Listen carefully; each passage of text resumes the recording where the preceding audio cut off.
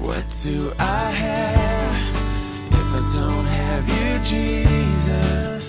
What in this life could mean anymore? You are my rock, you are my glory, you are the lifter of my head. Hi, and welcome to the Rock Podcast. In this study from Isaiah chapter 43, guest speaker Alan Haley discusses the challenge of forgetting the past and looking forward in faith. Here now is Alan with a message entitled, A New Thing. Well, as I was scrambling around this afternoon, I couldn't find my Bible. Go figure. So I got my backup Bible. Got to always have a backup Bible. All right? So my backup Bible is going to work for me tonight, but before we get started and we take a look at the scripture, I'd like to share a little story with you, because this is a story that my kids love to tell about me. When I was a little boy, the movie The Birds came out. Okay? You're already laughing. I got some people that I can identify with me. Well, the movie The Birds came out, and I must have been 7 or 8, I can't even remember exactly how old I was. But that movie just left a huge traumatic impression on me. And the next morning, at that time in my life, I had to go out and do a paper route. So this is springtime, and I'm on my bike the next morning trying to process through what I had just seen the night before. I mean, and if you remember The Birds, those of you that are, it was probably the most scariest movie that came out, and it looked real. And so here I am, tooling along on my bike, throwing my papers, and all of a sudden, woof, here comes a bird flying down on me. A sheer panic went up through my body. I got my paper out, and another one, boom, comes down. And I'm swinging my paper, and I'm falling off the bike, and I'm getting back up, and here's these blackbirds diving at me. I ride all the way home, and I'm just sweating, and I'm crying, and I just can't believe what had happened. And to this day, when I walk around blackbirds on a wire, a certain level of panic goes up inside of me. A certain level of panic. It's things that happen back in the past sometimes do have an impact on us, don't they? Yeah. Sometimes some of the things that we go through in the past really do keep us from experiencing what God wants us to experience the here and now and in the future. And this is just an example, a simple example of that. But there's lots of things that we experience. Big things, little things. There's things with our family. There's things in junior high. There's things in, maybe in our marriage. Things that we've experienced in the past that have a traumatic effect on us and really do impact how we live today. And so what do we do with those things? How do we reconcile those things? How do we move forward? How do I move forward as a guy and not be freaked out every time I see blackbirds on a wire? Well, we're going to take a look in the book of Isaiah this evening, and we're going to get a glimpse of what Isaiah has to say about this, because I think he has a great verse here in Isaiah that really helps shed some light on this topic. But before we read the passage, what I'd like to do is I'd like to set the stage. You guys familiar with the book of Isaiah? Yeah? All right. Book of Isaiah. Boy, some tough times for the people there. It was a traumatic time for what happened to the children of Israel during this time. In fact, the opening book of Isaiah, the opening chapter says this: Hear, O heavens, and this is verse 2. Hear, O heavens, listen, O earth, for the Lord has spoken. I reared up children, brought them up, and they have rebelled against me. They have rebelled against me. They have turned their backs on me in verse 4. Why should you be beaten anymore? Why should you persist in rebellion? Your whole head is injured. Your whole heart is afflicted. From the sole of your foot to the top of your head, there is no soundness, only wounds and welts and open sores, not cleansed or bandaged or soothed with oil. And then he sums it up again in chapter 42. I mean, we can go through all the details, but basically, the children of Israel were constantly wayward and going away from the Lord, and the Lord was using all kinds of tactics to bring their hearts back to Him. And all they were doing is creating mayhem and confusion, and there was hurt, and there was destruction. And as that verse says, there's lots of wounds that were going on. So these people were in the midst of a really painful time frame in their life. He says in chapter 42, he says, "Who handed Jacob over to become loot, and Israel to the plunderers? Was it not the Lord, against whom we've sinned? For they would not follow His ways, they did not obey His laws, and He poured out on them His burning anger, the violence of war, to envelop them in flames. Yet they did not understand, and it consumed them, but they did not take it to heart." So here's a people that are struggling immensely, who are they're broken in so many different ways. And they're hurting in so many different ways. Their families are hurting. They have no jobs. They're rebelling. And in the midst of this is where we're going to step in and look at a verse that God shares with these people. Okay? And I think as we unpack it a little bit and as we look at it, I think it'll have something to speak to us tonight. Okay? So what I want us to do is I want us to look at Isaiah 43. Skip over to 43. In verse 14. This is what the Lord says, your Redeemer, the Holy One of Israel. For your sake I will send Babylon and bring down fugitives, all the Babylonians and the ships which they took, pride, because I am the Lord your God, your Holy One, your Creator, your King. And this is what the Lord says, He who made a way through the sea, a path through the mighty waters, who drew out the chariots and horses, the army and reinforcements together, and they lay there never to rise again, extinguished, snuffed out like a wick, speaking of the Egyptians. And this is what I want you to do, people, the children of Israel. Here it is. Forget not, do not call to mind the former things, or ponder the things of the past. Behold, I will do something new. Now it will spring forth. Will you not be aware of it? I will even make a roadway in the wilderness and rivers in the desert. So this is the passage, this is the section of Scripture that Isaiah, that when I read this, it just jumped out of the page at me. In the midst of this horrendous time frame in their life, he says something like this.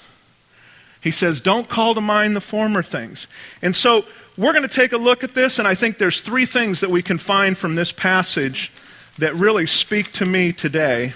And the first thing that we find, and I'm going to break it down for us tonight, is let go of the past. Now, I'm going to talk about this a little bit, because those of us that are counselors, those of us who deal with people in those counseling environments, which my wife and I do with Matters of the Heart and individual counseling through Christian Counseling Associates, to just say, let go of the past, sounds kind of trite. Sounds kind of easy, sounds kind of superficial. Okay? But I think what Isaiah is saying here is what he wants us to do, and what what God wants us to do, is not to allow those past things to influence our current things and our future things. And he wants us somehow, some way, to release the past, to not look back at the past, to not get stuck in the past. He wants us somehow to process through everything that we go through so that we can live a forward life. Would you agree? Okay. But the trouble is, we counselors say you got to go back into the past.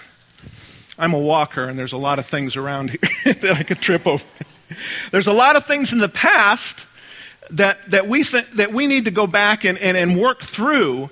And some people in the Christian community would say, no, just forget all those things in the past. As Paul says, what did Paul say in the New Testament? Forgetting what lies behind me, pressing forward to what lies ahead.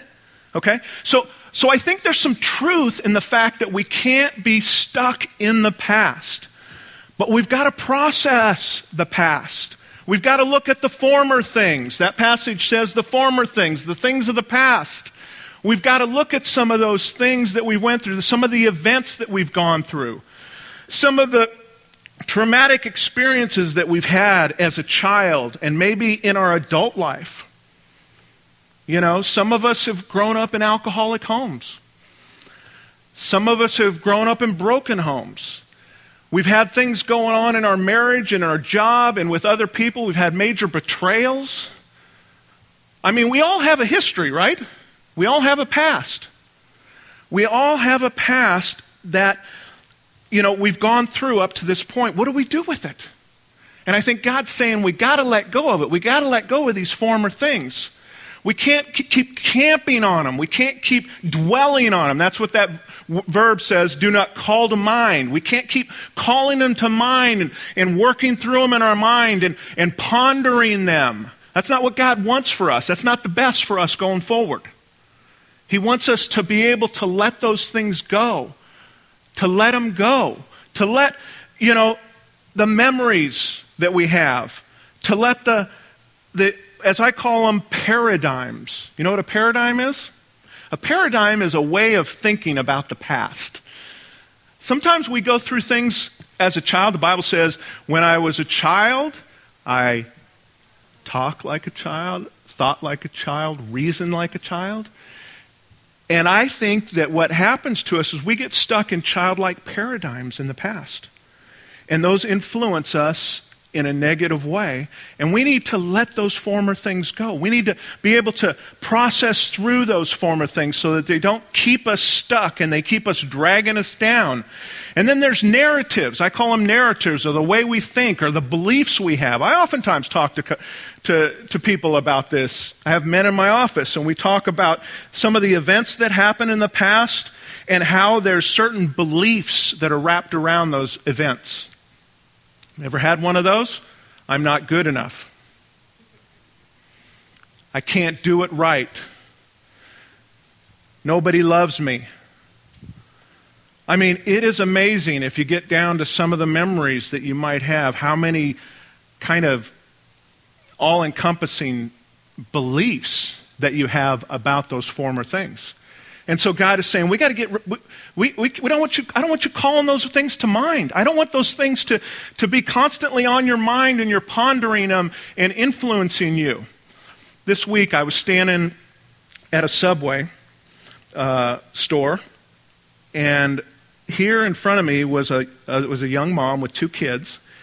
And as I watched them interact with the person behind the counter, the little boy kept saying, no, I want this. No, I don't want that. I want this. No, I don't want that. I want this on my sandwich. And you could just see the mom, already stressed out, feeling a little embarrassed, finally looks over the counter and says something like, well, he can never make up his mind. He can never make up his mind. He's always indecisive. And you could just see that little boy's face kind of droop a little bit. And I wonder how many times he got told that by his mom. So every time he wants to make a decision in life later on, he's stuck with the fact that mom says I'm indecisive and I can't make up my mind. That's stuff in the past that God wants us to let go of. He wants us to process and break the hold that it has on our life. That's if we can't break the hold, it'll come up and we'll ponder them. We'll think, well, why did that happen? You ever have people that ponder and ask the question, why? Why this? Why did this happen to me? I hear that all the time. Why did my husband have 3 affairs? Why? Why did he do that? Why did my mom die when she had to die?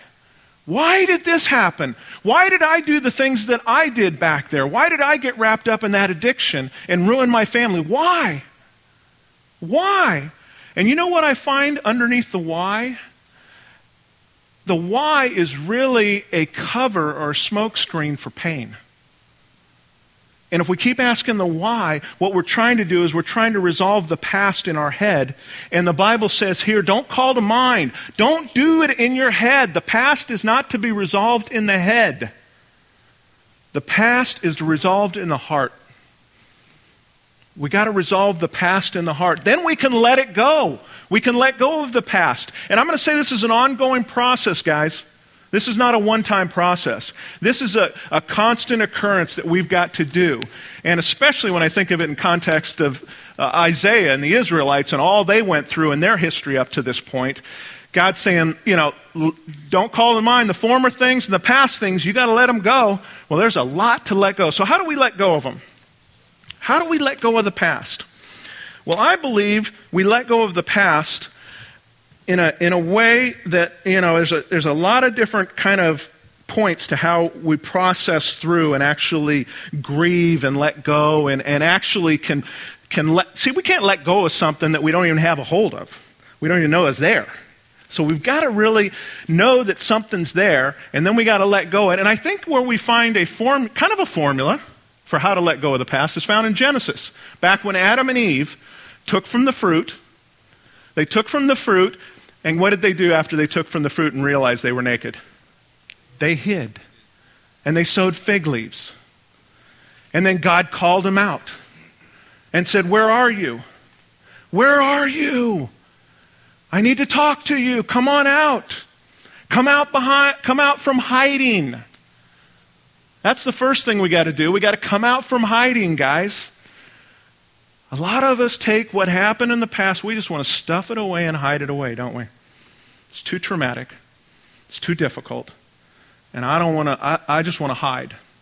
And what we end up doing is we hide certain parts of our heart way away, and it kind of gets smelly and rotten in there. And it's kind of like the refrigerator when you stuff the cheese in the back of the refrigerator, and you leave it back there. You open the refrigerator, everybody else can smell it. And there's a lot of things in our lives that everybody else can smell that we haven't dealt with.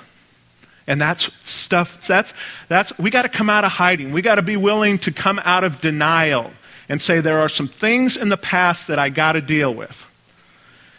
And then the second thing in that Genesis passage is the fig leaves. I think this is classic. The fig leaves.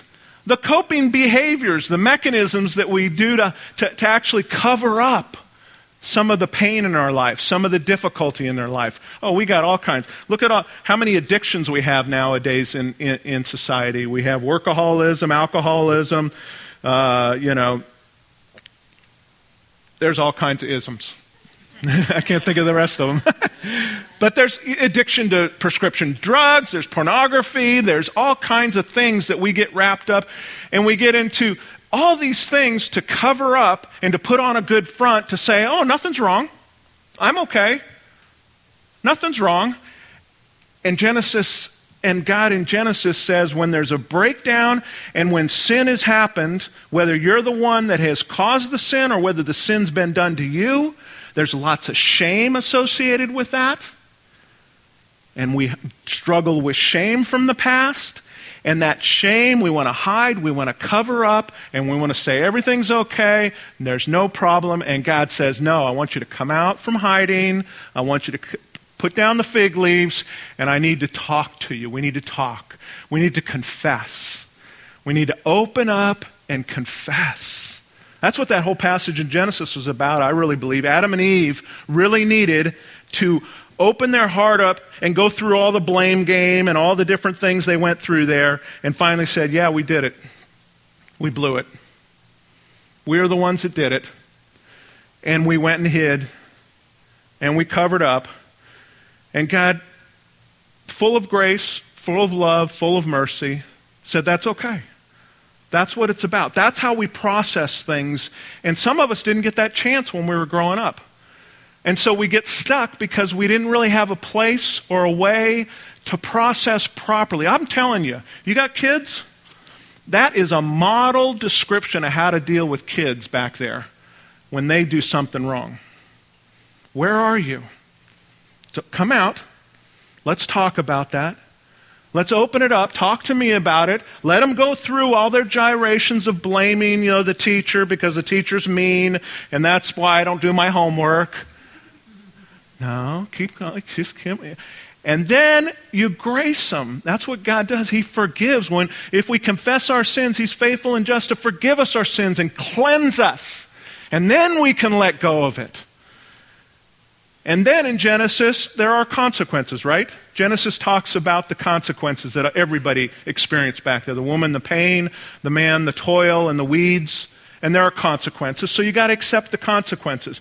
But that's the only way we're going to let go of the past, is if we properly deal with the past. We don't go into denial. We don't cover it up, act like nothing ever happened. And the best way to look at what's going on in the past is to look today. What behaviors in my life are really causing me problems today with my wife and my job, for me personally? What's going on today? And we look at that and we trace it back to the past. A lot of times it has a link to something in the past that hasn't been resolved, that hasn't been dealt with, that hasn't properly been grieved and healed and confessed and brought into the light and received grace. And if that happens, it remains kind of a stuck place and it drags us down. Not too long ago, I jumped in my son's truck with my wife and my daughter. And in the truck, I turned it on, and all of a sudden, every bell and whistle went off in the truck. The beep, beep, beep, beep, real loud and everything else. And it startled me. It wasn't a normal, bing, bing, bing. It was a big everything, all the bells and whistles. And I'm looking at them. I'm going, what is it? Check your seatbelt. No, your seatbelt. What is it? Is it the lights are on? No. Is the door open? No. I'm surveying everything. What is this? What's going on? Why is this noise? And then after a few minutes of us scrambling around, everybody looking at each other, I realized that the emergency brake was on. So I released it, calmed everything down. Well, for you and I, there's a lot of bells and whistles going off. Our wife is telling us there's bells and whistles going off. Our kids are telling us. There's a lot of bells and whistles going off, and we're dragging some old past with us. We're kind of stuck, got the emergency brake on slightly. I was still moving, but I wasn't moving too good. And God wants to release that brake, doesn't He? He wants us to let go of that past and release that brake. A number of years ago, I found out a very interesting, my dad came to me, and I think I may have shared this before with some of you, but a number of years ago, my mom died, and soon after my mom died, my dad said, I got something I got to tell you. I go, great. It's one of those. I got something I got to tell you. And it's not good. So he says, Alan, before your aunt tells you this, I need to tell you this. That your mom has a daughter that she bore before we got married. And she gave up for adoption. And I was blown away. And he said, yeah, and I think she's trying to reach out and connect with you. And I was blown away. For days, I thought about that situation with my mom. My mom struggled with alcoholism. My mom struggled with depression. My mom struggled with smoking. My mom really was not a happy woman. And after my dad told me that, and after I started thinking about that, I go, well, no wonder she wasn't a happy person. She carried around a secret for so long. In fact, my dad said that she told him never to tell the kids what this was about. I wonder what my life would have been like. I wonder what my mom's life would have been like if she would have actually come forward and she had a place to deal with that pain in her past and that past memory and that event, and she'd have been able to let it go and confess it and receive God's grace. What kind of different woman would she have been? What kind of different mother might she have been? I don't know. But I can tell you this, that letting go of the past I really believe that's what God ideally wants us to do, but he doesn't want us to do it just flippantly, just act like it didn't happen, but actually work through it. So that's the first point. Some of you need to let go of the past. Some of you have stuff that you're not dealing with that's rising up, that's causing problems. And that section of Isaiah is for you. Second point this evening, look for what he is doing. This is the passage here. It says, "See, I'm doing a new thing. It springs up. Do you not perceive it?" He's doing something. In the midst of your life and my life, do you know he's doing something right now? If we can continually deal with past things and quit looking back there and quit dwelling back on the past, and we can actually process through, and guess what we can do? We can be wide open. We have space in our life for new things. We have space in our life for what he's doing right now. He's doing something right now in your life. You may not know it, but I have a lot of confidence he is. Okay? I have a lot of confidence that he's doing something in your life. It's kind of like, you ever done a garden? I was thinking about this. You ever do a garden?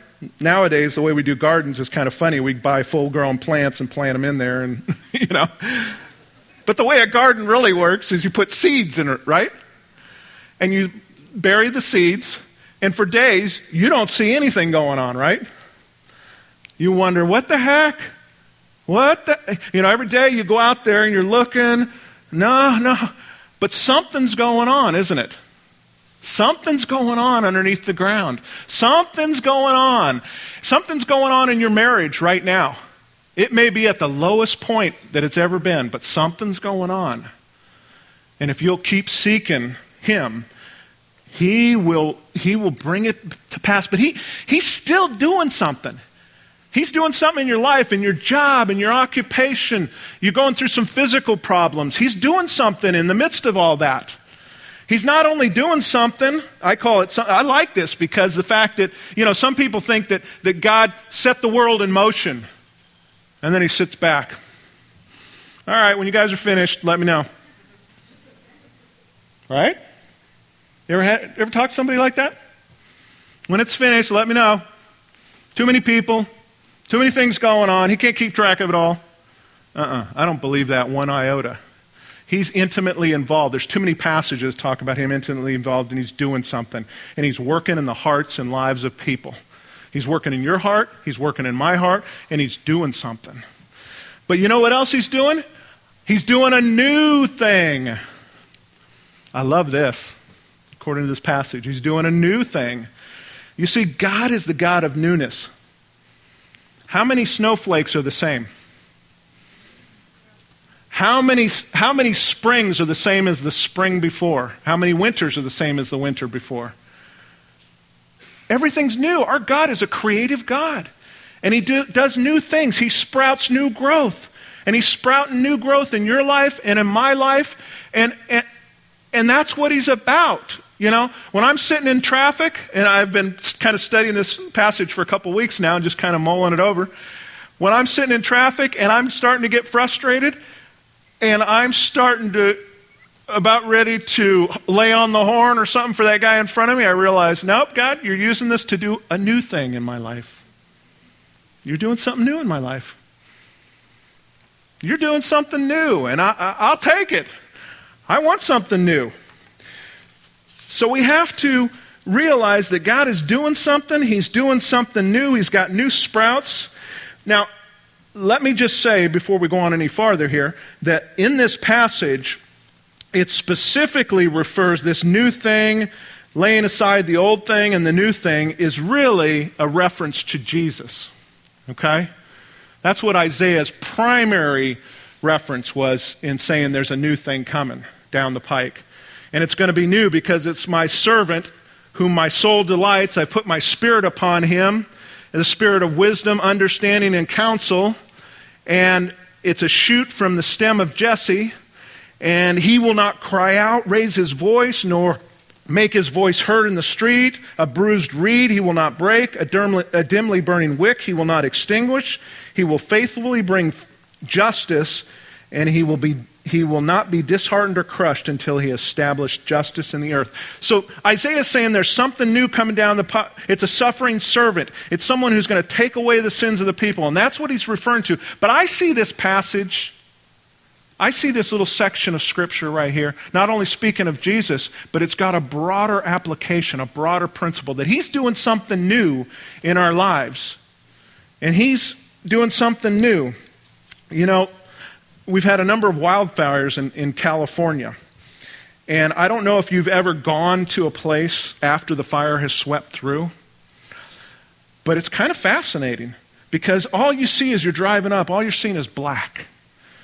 And everything looks dead and everything looks destroyed, which it is. But you know, if you get out of the car and you actually look down at the ground, what do you see? You see new sprouts coming up. Things that couldn't happen unless this fire, I'm told, went through this area. And it creates new growth, new plants, new things that are going on. So God's doing something new, and we need to look for what he's doing new.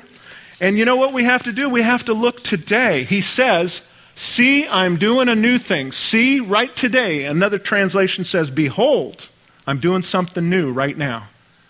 So today, in anticipation, we've got to be looking in our lives. What would it be like if you were able to look at your son or daughter with this in mind? And you were able to say, you know what? You frustrate the heck out of me. You leave your clothes all over the place. You don't clean up after yourself. You talk back to me.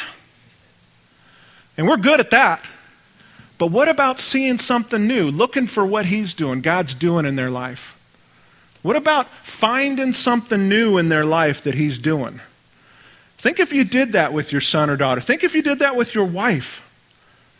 Think if you really had the eyes and you looked with spiritual eyes, because I think that's what's implied here too, as the Bible says, don't look at the things which are seen, but look at the things which are unseen. So we've got to look behind, as I call it, behind the curtain and see what's going on in this world. And we have to look for these new things and saying, wow, Lord, you're doing some new things here, and you're doing some new things in my life and in my marriage and in my family and in my job. You're doing new things. And that's tough. About 4 years ago, I lost a job that I really liked. And it was pretty devastating. And I've talked to a number of men and women who have had the same thing happen to them. And it has taken a long time to really kind of let that go. But to now be in a position where it hasn't changed, but I'm looking for something new. I'm looking out in expectation. I'm looking with spiritual eyes for what he is doing. I'm not looking at the things which are seen, but the things which are unseen, to see what God is going to do. I don't know at this point. But I think it's important that we look for what he is doing. It's springing up. And this last part of here, do not perceive it. That's a challenge for us. Do you not perceive it? It's happening. It's going on. But you're not perceiving it. How come you're not perceiving it, Alan? What's going on, Alan? How come you're not looking? Because at times I'm not looking with my heart. I think that's what perception is all about, isn't it? The Bible says you have ears to hear, but you don't hear because you got to hear with your heart and understand with your heart. And I think that's what perception is all about. We've got to look behind the lines, and we have to take everything in, and we have to look at life and what God's doing in a way that is beyond this world. You know, back in Genesis, you're familiar with Jacob. And Jacob had a horrendous life, all the things that went wrong in his life, from being put in jail to dropped in a pit to be put in jail. Anyway, he ended up rising up to second in power in Egypt, right? And when Joseph and all the family came to Egypt, in Genesis 50:19, he says this to his whole family as they're gathered around. He says, "Don't be afraid.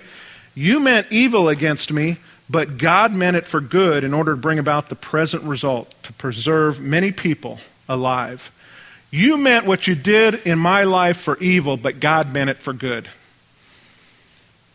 That's perception. That's being able to see with our eyes, see with our heart, and look for what He is doing in our life. So some of you here tonight actually need to get out of the past and quit kind of regurgitating the past and work through it, but you need to look for what God is doing new in and amongst your family, in amongst everybody, the situations in your life. Maybe you're struggling with a health issue. What's He going to use that for? What's new in that situation? You're going through something. I just heard of a family that somebody told me about. The gentleman just found out he had brain cancer. The husband had brain cancer. And that was only a few months ago. But the person telling me the story said, you know what? That brain cancer and watching that couple go through this situation has been a testimony that has moved me to tears. Because they've taken this bad situation and they've looked at it through eyes for what God is doing in the midst of it, in the midst of a difficult situation. So we got to look for what He's doing. The last thing that we want to do this evening in this passage in Isaiah is learn to walk with Him. Okay? When we let go of the past, we look for new things, we learn to walk with God in a new way. He will make a roadway in the wilderness and rivers in the desert. How does that sound? Huh? Okay? I kind of like that. He'll make a way in the wilderness. How many of you feel like you're in the wilderness? You know what? I believe life is a wilderness. I believe our real life, everyday life, is a wilderness. We're not home yet, guys. We're still wandering.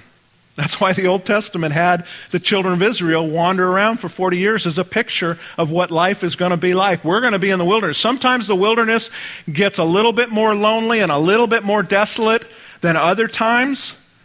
But I believe that we are in the wilderness most of the time, and we have no idea which way to go. I've been out backpacking before, and I've wandered into areas where I don't know which way to go. And that's a horrible feeling. And I sometimes walk into things in my life right now, and I don't know which way to go. I don't know how to handle things. I don't know where's the door that I need to go through? Where's the window that I can crawl through? Lord, I just need something. I'm tired of being stuck here, and it's a wilderness, and it's desolate, and it's lonely, and I'm struggling to find my way through. And you know, in Isaiah, they struggled with it too. And in fact, it says that back in Isaiah, one of the indictments against the children of Israel and the people back then was, "Woe to you, for you go down to Egypt for help. You rely on horses, trust in the multitude of their chariots and in the great strength of their horsemen, and do not look to the Holy One of Israel or seek help from the Lord." That's the problem that the Israelites had over and over and over again, is that when they were in the wilderness and things got difficult, they went to Egypt. They went to their neighboring nations to try to get help, to find a way through this difficult, so that they could, get food and survive. And God was saying, no, you got it all wrong. Don't go to these other things. Don't go to these other idols, these other nations. And you and I have the same challenge, that when we're in the wilderness and we can't find our way out, we will really, if it takes too long, we're going to find our own way, aren't we? We're going to try to find some way. We're just like that. We're no different. We'll try to find some way to relieve the pain and relieve the difficulty of standing in the wilderness, right? Bring me something. Bring me something. I'll figure out a way to solve this. But God says, no, I want you to wait for me, because I'm going to make a roadway in the wilderness. I'm going to make a way out of this situation. I was thinking about this. Right now, in my life, in my wife's life, we are struggling with some family members. Her mom just died about 3 months ago. We had to go through that. We had a wedding. We have another wedding coming up, and it looks like her dad's going to die. So talk about a time for us. And the thing I'm thinking of most in the last couple of days is the process, and I was talking to somebody about this today, her dad and what her dad's going through. Her dad's in the last stages of dementia, and we're on the phone. He lives back east, and we're on the phone, and we're trying to figure out what to do, how to handle him. He's in those last stages. They took a food test and he can't swallow anymore. He's got infections. He's got pneumonia. We're trying to figure out about feeding tubes. We stayed up dialoguing about it. We Googled, isn't that funny? I think that's one of the idols kind of we go to sometimes now. The things we depend on. Sometimes I'm not going to go to the Lord. I'm going to go Google. Because Google will answer everything, right? That'll be my answer.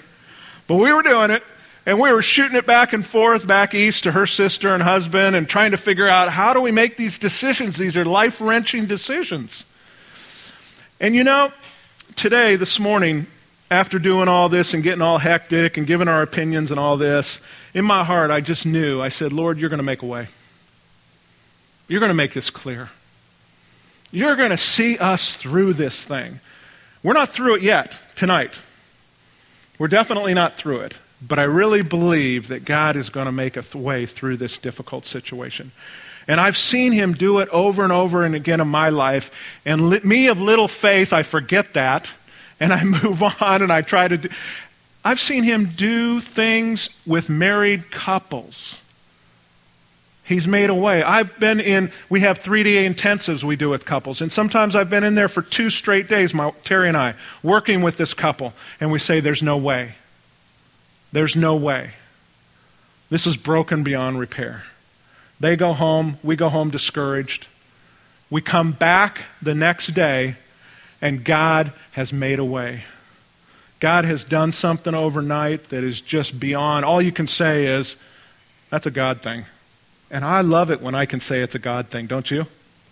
I love it when I can say, yeah, that road, that's a road that wasn't there before. And you put it there, God. Thank you. Bless you. Praise you for putting it there. Thank you for that. So he's going to make a way in the wilderness, but the last section here is what I love the most. Rivers in the desert. Think about that. Ever been by a nice, pristine river? The kind of river that you can actually dip your cup in and just drink right from. You can't do that too much anymore. But I picture that in my mind, and I've had places where it's been close to that, and I've just wanted that sweet feeling of just dipping into fresh, pure water. But that doesn't even come close to the rivers he's talking about here. The rivers that he's talking about, Jesus said, I'm going to become a what inside of you? A well that springs up. A well that springs up and overflows. John 7:38. Whoever believes in me, as the scripture has said, rivers of living water will flow from within them. Rivers of living water will flow from within. That's the kind of water I want to drink, don't you? But we got to wait sometimes. Don't go out and quench your own thirst. We're a society of people who go out and quench their own thirst. We find multiple ways to get rid of the anxiety, to deal with the depression, to deal with the fears that we have, and all the things that we do. We find other things. And Jeremiah, you know what Jeremiah says? You go out and you make these wells. You build your own wells, and these wells are filled with polluted water. And so we, as a people, are oftentimes reaching for polluted water. And this passage is a reminder to us that he has rivers in the desert. When it's a desert situation, He wants to provide the water for us. He wants to spring up within us. And He wants to quench our thirst like nobody else can quench your thirst. So Isaiah says this in Isaiah 43, verse 18 and 19. Can you go back to the first slide? He says this, "Don't call to mind the former things or ponder the things of the past." In other words, don't get stuck in the past. Okay? You got to work through the past. There's been a lot of pain in the past. The Israelites had a lot of pain. You and I have a lot of pain. And if we're not careful, we'll get stuck there. We'll get stuck by things we know and sometimes things we don't know. But don't call to mind. Don't ponder those things. Behold, I'm doing something new. Now, today, it's springing forth. Are you aware of it? Do you perceive it? I will make a roadway in the wilderness for you and rivers in the desert. How beautiful is that? How much has that over the past few weeks touched my heart? How much has that come to mind in certain situations in life over and over again, and God has used it to remind me, Alan, let go.